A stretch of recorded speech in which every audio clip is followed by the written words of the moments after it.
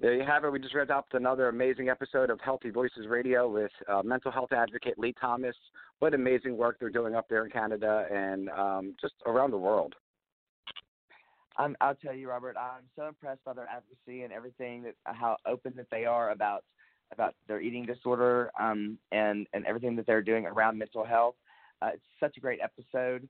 So be sure right now to hit subscribe on your favorite podcatcher of choice so you can always know when a new episode of Healthy Voices Radio comes out. You are listening to Healthy Voices Radio, where you will hear podcasts featuring stories from our Healthy Voices family, hosted by amazing advocates, interviewing amazing advocates. Now, here's your Healthy Voices Radio hosts talking all things health-related, Robert Brining and Brady Dale Morris.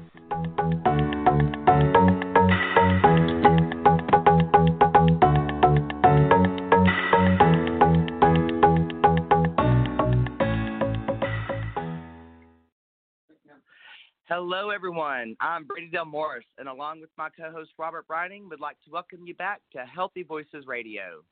Healthy Voices Radio is produced and sponsored by Janssen, the founder of Healthy Voices, a groundbreaking leadership conference created exclusively to empower online health advocates. For more information on Healthy Voices, please visit healthyvoices.com. Also, be sure to follow at Healthy Voices, that's HealthyVoices, on Twitter and Instagram for updates on this podcast, as well as Twitter chats, webinars, the 2020 conference, and much, much more.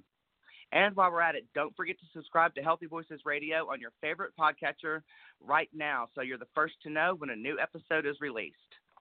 I also have a few disclaimers before we bring on my co-hosts. If you need medical advice or have questions about your treatment or condition, we urge you to speak with your doctor as we cannot provide any medical advice.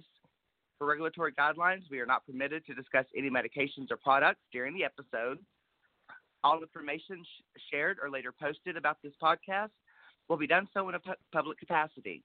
For that reason, we will not be sharing any personal or confidential information we don't want others to know. And for the same reason, we will not share any personal information about another person during today's episode. And last but not least, Janssen has paid Robert and myself to host and produce this podcast. All thoughts expressed here are our own. And with that said, I want to welcome my amazing co-host, Robert Brining. Hey, Robert. Hey, Brady. So good to be here again on another episode of Healthy Voices Radio. We're actually winding down the second season, and, you know, it feels good. We're getting a lot accomplished. We talked to a lot of amazing advocates, and we have another one coming up today.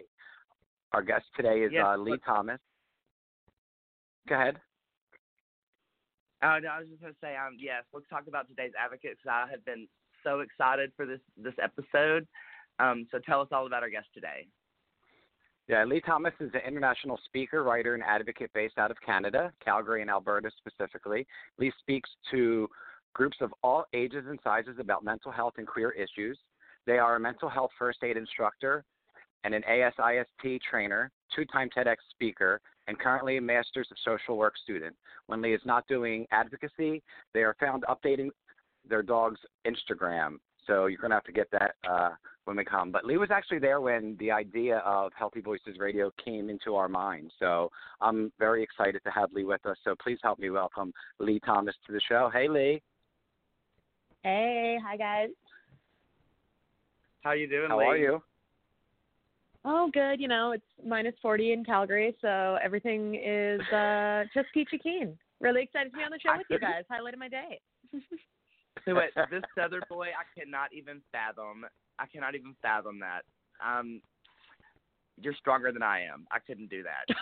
But like Robert was saying, this is the next episode of the show that I have been waiting for because you were there when the concept of Healthy Voices Radio was born at the Healthy Voices Conference in Chicago over a big, deep-style pizza that was too big for any two people to try to eat.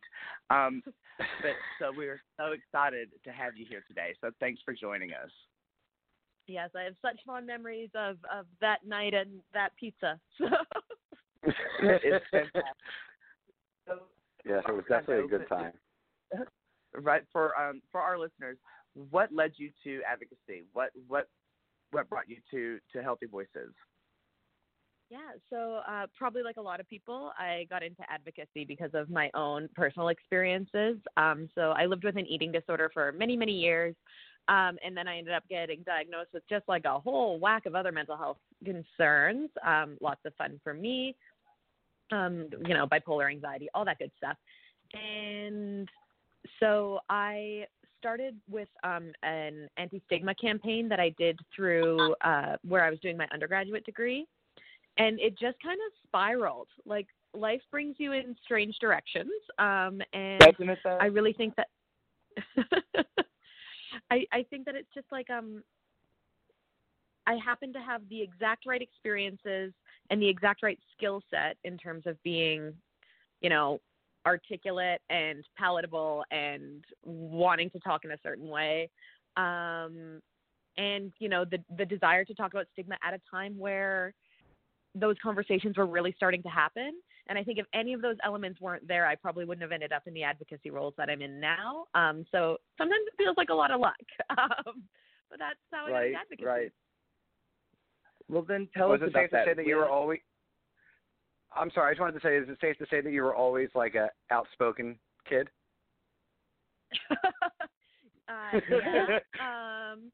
Yes, I was. I think back about like my poor teachers and my poor parents, who I had a very strong sense of right and wrong, and it, I think, made life pretty difficult for them. Well, Lee, I'm curious. Can you take us back? How old were you when you were going through your eating disorder? So I started developing my eating disorder when I was about 12. It's hard to pinpoint, honestly, just because by the time I was really aware that it was like a thing and not just something that I did, but like actually a thing that could be diagnosed and was like an actual problem, it was already like such a big part of my life.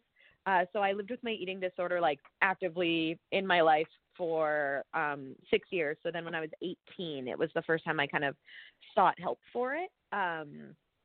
And it wasn't that, I all of a sudden was like, oh, I have an eating disorder and I deserve to get better and, blah, blah, blah. It was really just, I was like, oh, okay, this sucks. This sucks so much that I'm finally at a point where I'm less afraid of getting help than I am of continuing to live this way, basically. Gotcha. So that's kind of the turn of the tide. Yeah. Yeah, and I think we do kind of have this idea, and I think it holds a lot of people back from seeking help that, one day you'll kind of think that you deserve help or you'll be sick enough to deserve help. But even like for a long time, even when I was receiving help, I didn't think that I deserved it. It was more just I had tried the one thing. I had tried the having an eating disorder for 6 years. That wasn't working for me. So why not give this other thing a try? So it wasn't even really hope that kept me going. It was just kind of like resignation, I guess. Well, then what led to you getting or dealing with and addressing your eating disorder? I think for me it really became unsustainable. I would say an extremely stereotypical story about my eating disorder in a way that like I find infuriating, because I love to think of myself as very special, and then I hear about like the stats on people who experience my story the exact same way, and I'm like, oh, okay, cool, love it. But my eating disorder got much, much worse when I was in university. I was living alone, really had no one to pay any attention to what I was eating and wasn't eating. And I had bulimia, so it's like a binging and purging eating disorder. And when there was like no oversight and no need for secrecy, it just became like my entire life. Anytime that I wasn't working, I was engaging in some sort of disordered behavior. And yeah, it's hard to describe like what the tipping point felt like, because I would love for it to be like kind of a big dramatic watershed realization.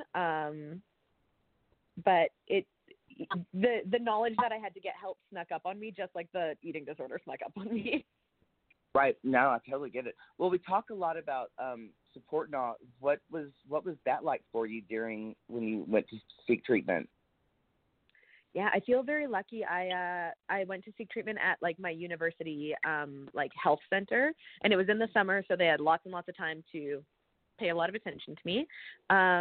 And I happened to get a really great counselor who I think was not particularly knowledgeable about eating disorders, but was really, really willing to put in the work.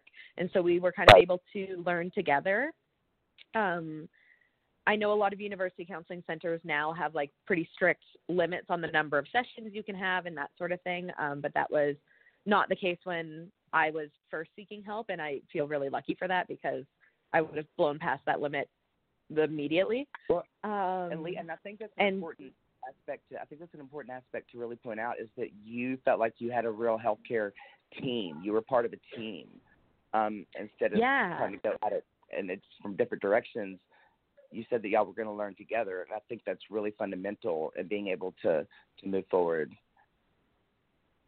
Yeah, and I'm hoping to move back to New Brunswick when I graduate, and I met with the Student Wellness Center, and they were saying how they didn't have anyone who felt very comfortable working with people with eating disorders anymore, just because, like, you know, people come and go from those roles. And I was thinking about, you know, what a loss that is, because we know that there are so many people with eating disorders living on university campuses. We know that, you know, early treatment and early intervention is so important. But a lot of practitioners I know are very intimidated to work with people with eating disorders. There is a lot of stigma out there. Right. What actually are some of the stigmas that are surrounding eating disorders, or maybe some misconceptions that a lot of us, you know, may have? Yeah, I think there's a real kind of impression that eating disorders are something that only affect kind of, you know, middle to upper class, cisgender white women, basically. And granted, it is something that affects a lot of those people. But it's also, you know, the way that research happens. We see this in trans communities as well. Like the way that research happens kind of creates an expectation. And then because that's the expectation, that's the only people who get included in the research. So it's this like kind of self-fulfilling prophecy where if we think that eating disorders only impact, you know, thin cisgender white women, then if we see someone who doesn't fit that category, we don't think they have an eating disorder because they don't meet our criteria, and then they don't get included in future research, right? So I think that's a big misconception. I hadn't even thought about it, but you're right. I mean, and it's even perpetuated in media or in movies and TV shows. It's like you said the blonde skinny girl, valley girl or something like that.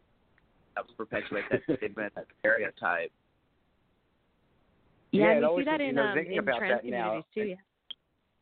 I was curious if that was like how that affects the LGBTQ community at all. You know what I mean? Because you really don't see that, like you were saying, Brady. So, you know, that's a kind of a conversation that should be had, you know, at larger scales, and that's a conversation that I believe you're having. Yeah, I used to talk about how I thought everyone with an eating disorder was pretty and skinny and quiet and straight, and that was none of those things. Therefore, I couldn't have an eating disorder. And we do know, especially in like trans communities, eating disorders run rampant, but it's so hard to identify and find appropriate treatment, right? Right. Yeah. I mean, I know personally, I had not heard of any kind of particular services or programs or anything that brings any highlight to it. And the only reason I even know it exists is because of you and your advocacy work. Yeah, it's the double-edged sword, right? Where I'm like, ooh, I get to be, you know, one of the leading people in this field, you know, talking about this stuff really prominently. And so on the one hand, you know, I'm like, oh, great, yay for me. But on the other hand, I'm like, I would actually really like it if a lot more people were talking about this, please. Right. Kind of like how going back to New Brunswick, you know, there's not a lot of eating disorder services. And I'm like, yay, I'll get to provide, you know, a lot of them. And then I'm like, it would actually be really great if other people did it, though. Well, along those lines, what are some of the accomplishments that you've already accomplished in your advocacy work, or some positive movements that you've seen? Yeah, it's funny because when, like, the word accomplishments, I think, it lends itself to me thinking about like, oh, like, you know, awards and recognitions and that sort of thing. And I feel very lucky. Like, I feel like I have, you know, gotten a lot of great recognition, and I love it the way that anyone loves receiving recognition for their work. But when I think about those moments where like I'm kind of feeling down on myself, feeling like, oh God, what is like the point of this work that I'm doing? And I need that hope and encouragement. I don't think about like, oh, well, you know, Cam H recognized you in 2017 or that sort of thing. I think about the messages that I get on Facebook or the people who come up and talk to me after my presentations. Absolutely. And it's those individuals who stand out, and that feels like the real accomplishments for me. Absolutely. Yeah, I totally understand. Well, one of the things that I noticed that you accomplished, Lee, was in 2014 you founded the #MyDefinition poster campaign. Can you tell us a little bit about what that was about and what it felt to create something like that? Yeah, so My Definition was kind of the beginning of my formal advocacy work. And it basically stemmed from I posted on my Facebook page, like not like my personal Facebook page. I basically posted something about how I was a person living with, at that time, was diagnosed with depression and an eating disorder. And I went to a small university and was like a fairly prominent person in like just the community because it's a small university, and I was like an RA, and I was with the student union and all that sort of stuff. So I posted about it to kind of be like, you know, this is something that affects me. And I wasn't really expecting the reaction that I got, which was just like huge. I had a lot of people, you know, messaging me and getting in touch with me. And I felt like it was a lot of people basically saying kind of the same thing, which was, thank you for sharing your story. I don't feel as alone. You know, I have a story I want to share too, but also I don't want to share it because I'm really, really afraid that it's going to change the way that people look at me forever. And I thought that was like so messed up that there were so many people feeling that way. And so I got kind of a group of people together through the student union, and we brainstormed, and we really had this idea that we wanted people to know that, you know, your mental health didn't have to be the defining feature about who you are. And awesome. So that's kind of my definition. The whole shtick is like you get to choose what defines you. Yeah, that's awesome. Congrats on all that. That's incredible. So another thing I want to talk about is this podcast that you have started called Crazy Talk. Is that something that you are still doing, or something that what's going on with that? Because that's another, you know, good thing that you're putting out. Yeah, I've been winding down Crazy Talk a little bit while I'm in school, just because it's I mean, as you guys know, it's a lot of work to run a podcast. But so I ran it weekly for about a year, and it was awesome. I feel like I got to meet so many people and have so many interesting conversations because we had just like, there was a whole variety of people who we had on the show. We had people who talking about mental health was fairly new to them. We had people who had been talking about mental health for years. We had people who talked about their lived experience. We had health professionals. We had people who, like, their area wasn't really mental health. It was, you know, maybe nutrition or theater or whatever, and we were able to tie those things into it. I felt like it was an amazing experience for me, and I do want to kind of start it back up. But I actually find that I like writing more than I like talking. And I'm from the East Coast, so I like talking a lot. That's awesome. Yeah, I hear you. I totally hear you. But the episode, if people go to your website, which is leethomas.ca, there's a link there for Crazy Talk, and go there. And there's, I think I saw somewhere 40-something episodes or like that there, 43, 44. So they can go and catch any of your past episodes and get all the crazy talk they want, right? Yes, absolutely. It's all up there. Great. And definitely leethomas.ca, not leethomas.com. There is another Lee Thomas out there who's also a public speaker. Yeah. Good for him, but it's not me. So the other cool thing that I saw, that you're also a 2-time TEDx speaker. So can you talk a little bit about what you, the presentations or the workshops that you did for that? Yeah, so I did my first TEDx presentation in Halifax, Nova Scotia, and it was on kind of mental health and the stories that we tell. And I think it was very similar to a lot of the conversations I have around stigma. And, you know, the idea behind My Definition where we don't have to get trapped in these stories that we're telling ourselves about who we are as people, about who we're allowed to be as people, and about, mental health. Because I think that's what stigma is in a lot of ways. It's these very rigid stories that we've constructed. And just kind of talking about the power of stories, which I think is so fun, because now that I'm in school to be a clinical social worker, and the therapy that I'm very drawn to and that I practice a lot from is narrative therapy. And it's basically, that's the whole premise as well, where it's all stories. And I was like, hey, wait a second. Neat. I already think this. So that was the first presentation. It was extremely nerve-wracking for me. But just a really great experience. Great host, got to meet the other speakers. It was just awesome. And later, I think maybe 2 years later, the university that I spoke at, Dalhousie University, ran their own My Definition campaign, which was awesome. And the second TED Talk was at the University of New Brunswick, and it was about they pronouns, and just about using the singular they as a pronoun, and kind of the politics around that and why it's a good thing to do. And I think that one was funnier, which is important to me. I love it. Well, Lee, with all the stuff that you and Robert have just been talking about, what do you do for self-care? What do you do to take care of Lee? Yeah, definitely something I've had to learn to do a lot more in the past couple of years.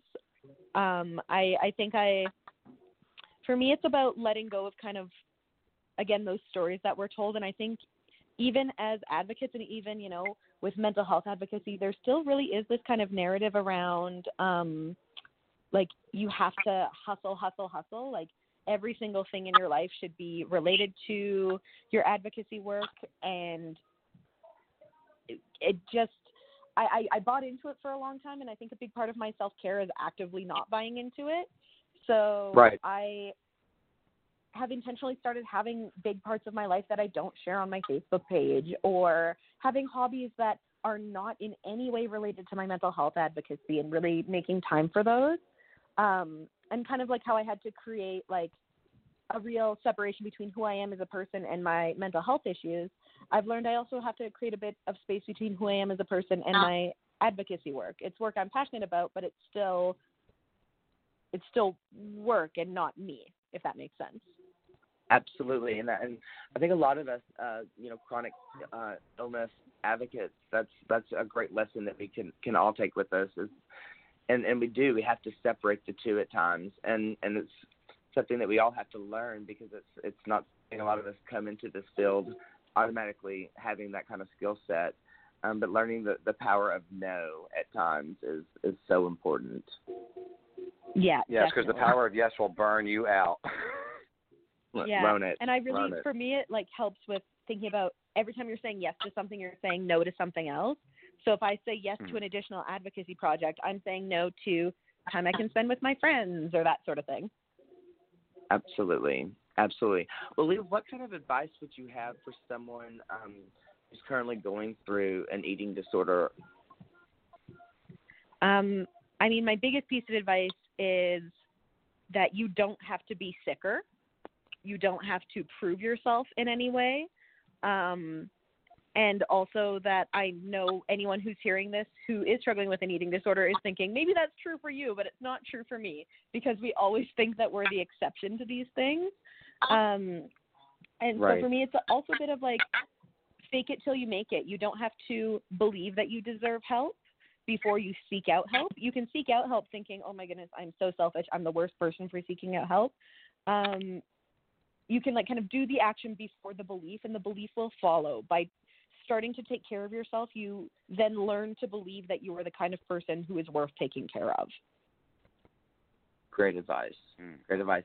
Well, Lee, how did you find like your tribe, your community? I think there was a lot of trial and error for me, and I feel like it was an active effort. I even think about there's various communities, right? Like there's the queer community, there's the eating disorder community. There's a lot of overlap in those communities. I also have, my community of people here in Calgary and my community of people in Fredericton. And I think for me, it's about really putting in the work to build that and tell the people in your community how important they are to you. And that's been it sounds so silly, but it feels like such a scary thing, like to be able to, reach out to someone who you're developing some sort of friendship with and say like, hey, I'm really valuing like this friendship. It feels foolish. And I have yet to receive a negative response from it. But I think we kind of think the people we value know how much we value them. And I think that that's actually not true a lot of the time. And that's great advice as well. So Lee, we actually met you at Healthy Voices in Chicago. Can you tell us about, one, your experience at Healthy Voices conference and kind of how you found out about it? Yes. So I found out about it through, there's someone who runs an organization called Eating Disorders Nova Scotia, and I've worked with her for various projects for several years, and she sent me a link to it. No idea how she got it, but she sent me a link to it saying, this looks really interesting, you should apply. And I filled out the application form, and I sent in a little video about how online advocacy helped me to build a community and really, change the way that I thought about advocacy and about even the knowledge that I have about these topics. And I'm not someone who makes videos really, so I'm sure it was like probably pretty rusty, but I put a lot of heart into it, and then sent it away and kind of forgot about it. And then I got an email being like, you've been accepted to attend this conference. And then I started looking into it, and I initially thought it might be some sort of scam because it sounded like too good to be true. I was like, I'm sorry, like everything is covered. It's like, I'm sorry, I'm going to be flown out. There's going to be like a hotel, and like I'm not paying to attend this conference. And there's like stuff about like specifically topics that are going to matter to me and make my advocacy better. Like, if it sounds too good to be true, it probably is. And then every step of the way, I was expecting to somehow find out that this was a scam, and then it just never happened. Like when I was like, okay, well, when I get to the airport, they're like, my flights won't actually be booked. And then I was on the plane, and I'm like, okay, well, when I land in Chicago, like the hotel's not going to be real. And then it just kind of was. It just was that good. Someone there, and then there's someone there holding a sign with your name on it. You're like, oh my goodness. Yes, and I still remember. There's another advocate, Judith. Remember, she was in Chicago, and she's from Montreal. So we were on the same flight, and we met at the airport in the van to Healthy Voices, and we're still friends. Like, it's awesome. It was awesome. Everyone there was just so genuine and so invested in connecting in a way that I thought was like very meaningful. Right. And it was just such an amazing experience. Like, I felt like I had been to so many conferences where I left kind of feeling discouraged. Lee, you kind of touched on this. You kind of touched on this just a second ago. But when I was talking about finding your community, we all belong to so many different communities, and we don't always we get so into our own chronic illness that we don't see the bigger picture. And Healthy Voices let us really see some of the bigger intersectionality that we have. And one of the reasons why I love having these conversations, because we get to see a lot of the similarities that we have with other chronic conditions and chronic illnesses. And like you said, it just immediately formed some of these great bonds of friendship. Yeah, and it was just like, I felt like people were connecting more than just networking, if that makes sense. We were getting to know each other as people. Well, and then I have to also say, we all got a really great glimpse as to who you are and some of your comic genius during Open Mic Night. Tell us a little bit about that. You said it was your first time, I think, and doing it in public, doing a set like that. Yeah, my first and only time doing stand-up comedy. It was oh my goodness, I cannot believe it. That hurts my heart a little to hear you have not done it again. It was so fantastic. Right? And I thought you were amazing. I feel like it speaks to, like, what a great, so that was, like, yeah, like, the next year in Dallas, and I feel like it speaks to, like, what a great community Healthy Voices is, that, like, I mean, that I could kind of have this presentation, or this, like, stand-up routine that I didn't even really feel nervous about, because I was like, oh, this is gonna, like, people are into this because they're good people, if that makes sense. Like, it felt very, Absolutely. like a soft space to land. Genuine. Yeah. Yes. Yeah. And it was just a great. ton of fun. What a great audience. Well, Lee, with that said, I want to thank you again so much for taking time out of your day to sit down and talk with Robert and I. It is always a joy. And we want to tell all of our listeners again how they can find you. So tell us again, what's your Twitter handle? Yeah, so I'm on Twitter, probably most actively, but not solely advocacy. I also use it for a lot of personal stuff, which I think is a great little mix. And so it's no, I love probably it. not if Lee. I could say anything to our listeners, I love it. You always are spitting out like some comic geniuses, but you also talk about some real realities of mental health and and other things. And then there's every now and then there's a joke, and I'm like, I'm sure that's a joke, but it's got to be some Canadian thing because I don't get it. It's over my head.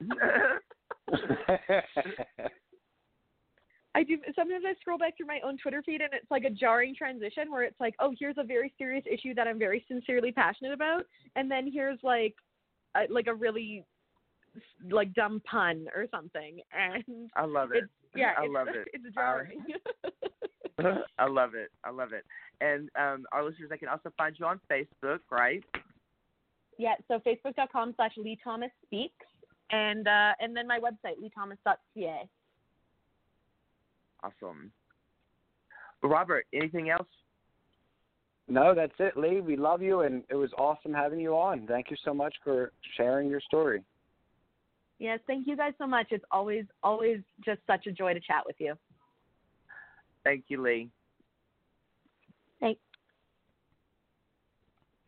There you have it, Lee Thomas. What an amazing individual. I mean, so much good work that they're doing. Yes, and I absolutely love them to death, and I encourage all of our listeners to please go out there and follow Lee on all those platforms and see some of the amazing. I'm really excited to see the amazing work they're going to do once they do get their Masters of Social Work and begin Eating Disorders New Brunswick. I'm sure it's going to be an amazing organization. I agree. And until next time, have a good day, everyone.